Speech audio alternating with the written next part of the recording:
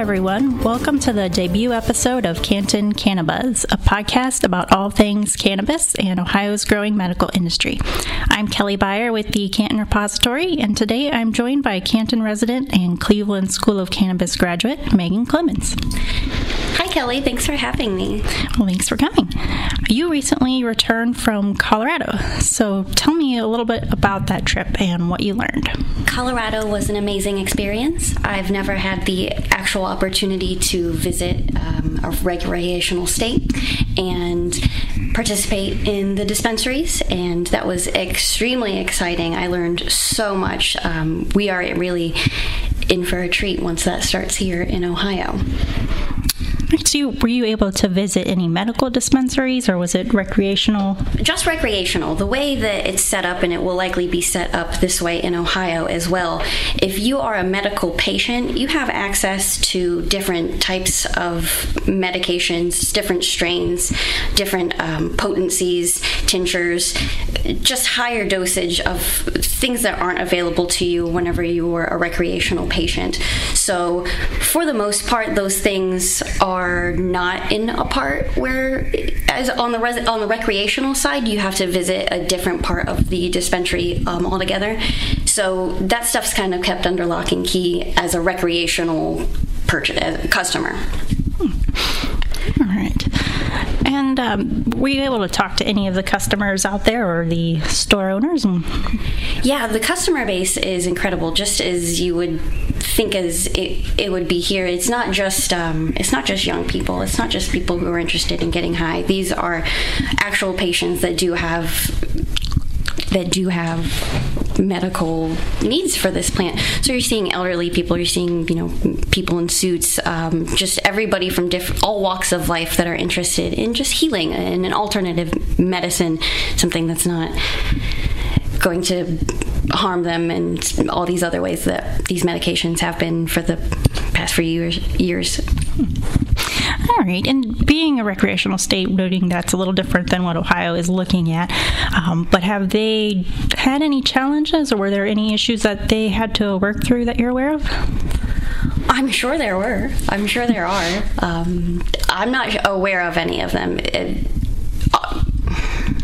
The cannabis industry out west has been going on for so long, and we are just in our infancy here. So definitely there are mistakes that, or at least ideas on what not to do moving forward. Specifically, don't know necessarily what those are. I'm just starting this myself. So Great. Tell us a little about that. And you did go to the Cleveland School, and yourself are looking for a job in the Ohio industry. So. Yeah, the Cleveland School of Cannabis is a really special place we have here in Ohio. It's the only other accredited school that you can get actual cannabis training.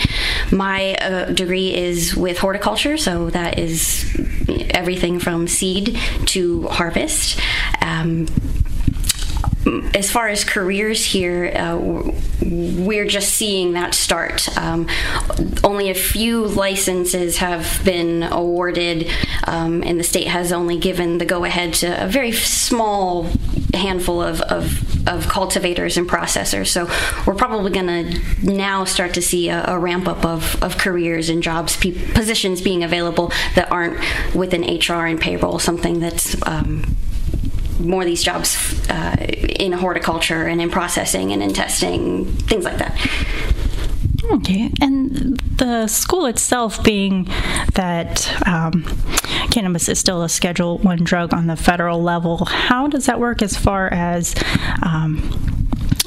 it's I don't know if you mentioned accreditation, or just how it's a private-owned university? Well, it is accredited now. So at the beginning, it was just a private school, and then they went through the very long, painstaking process of getting the state's approval as an educator.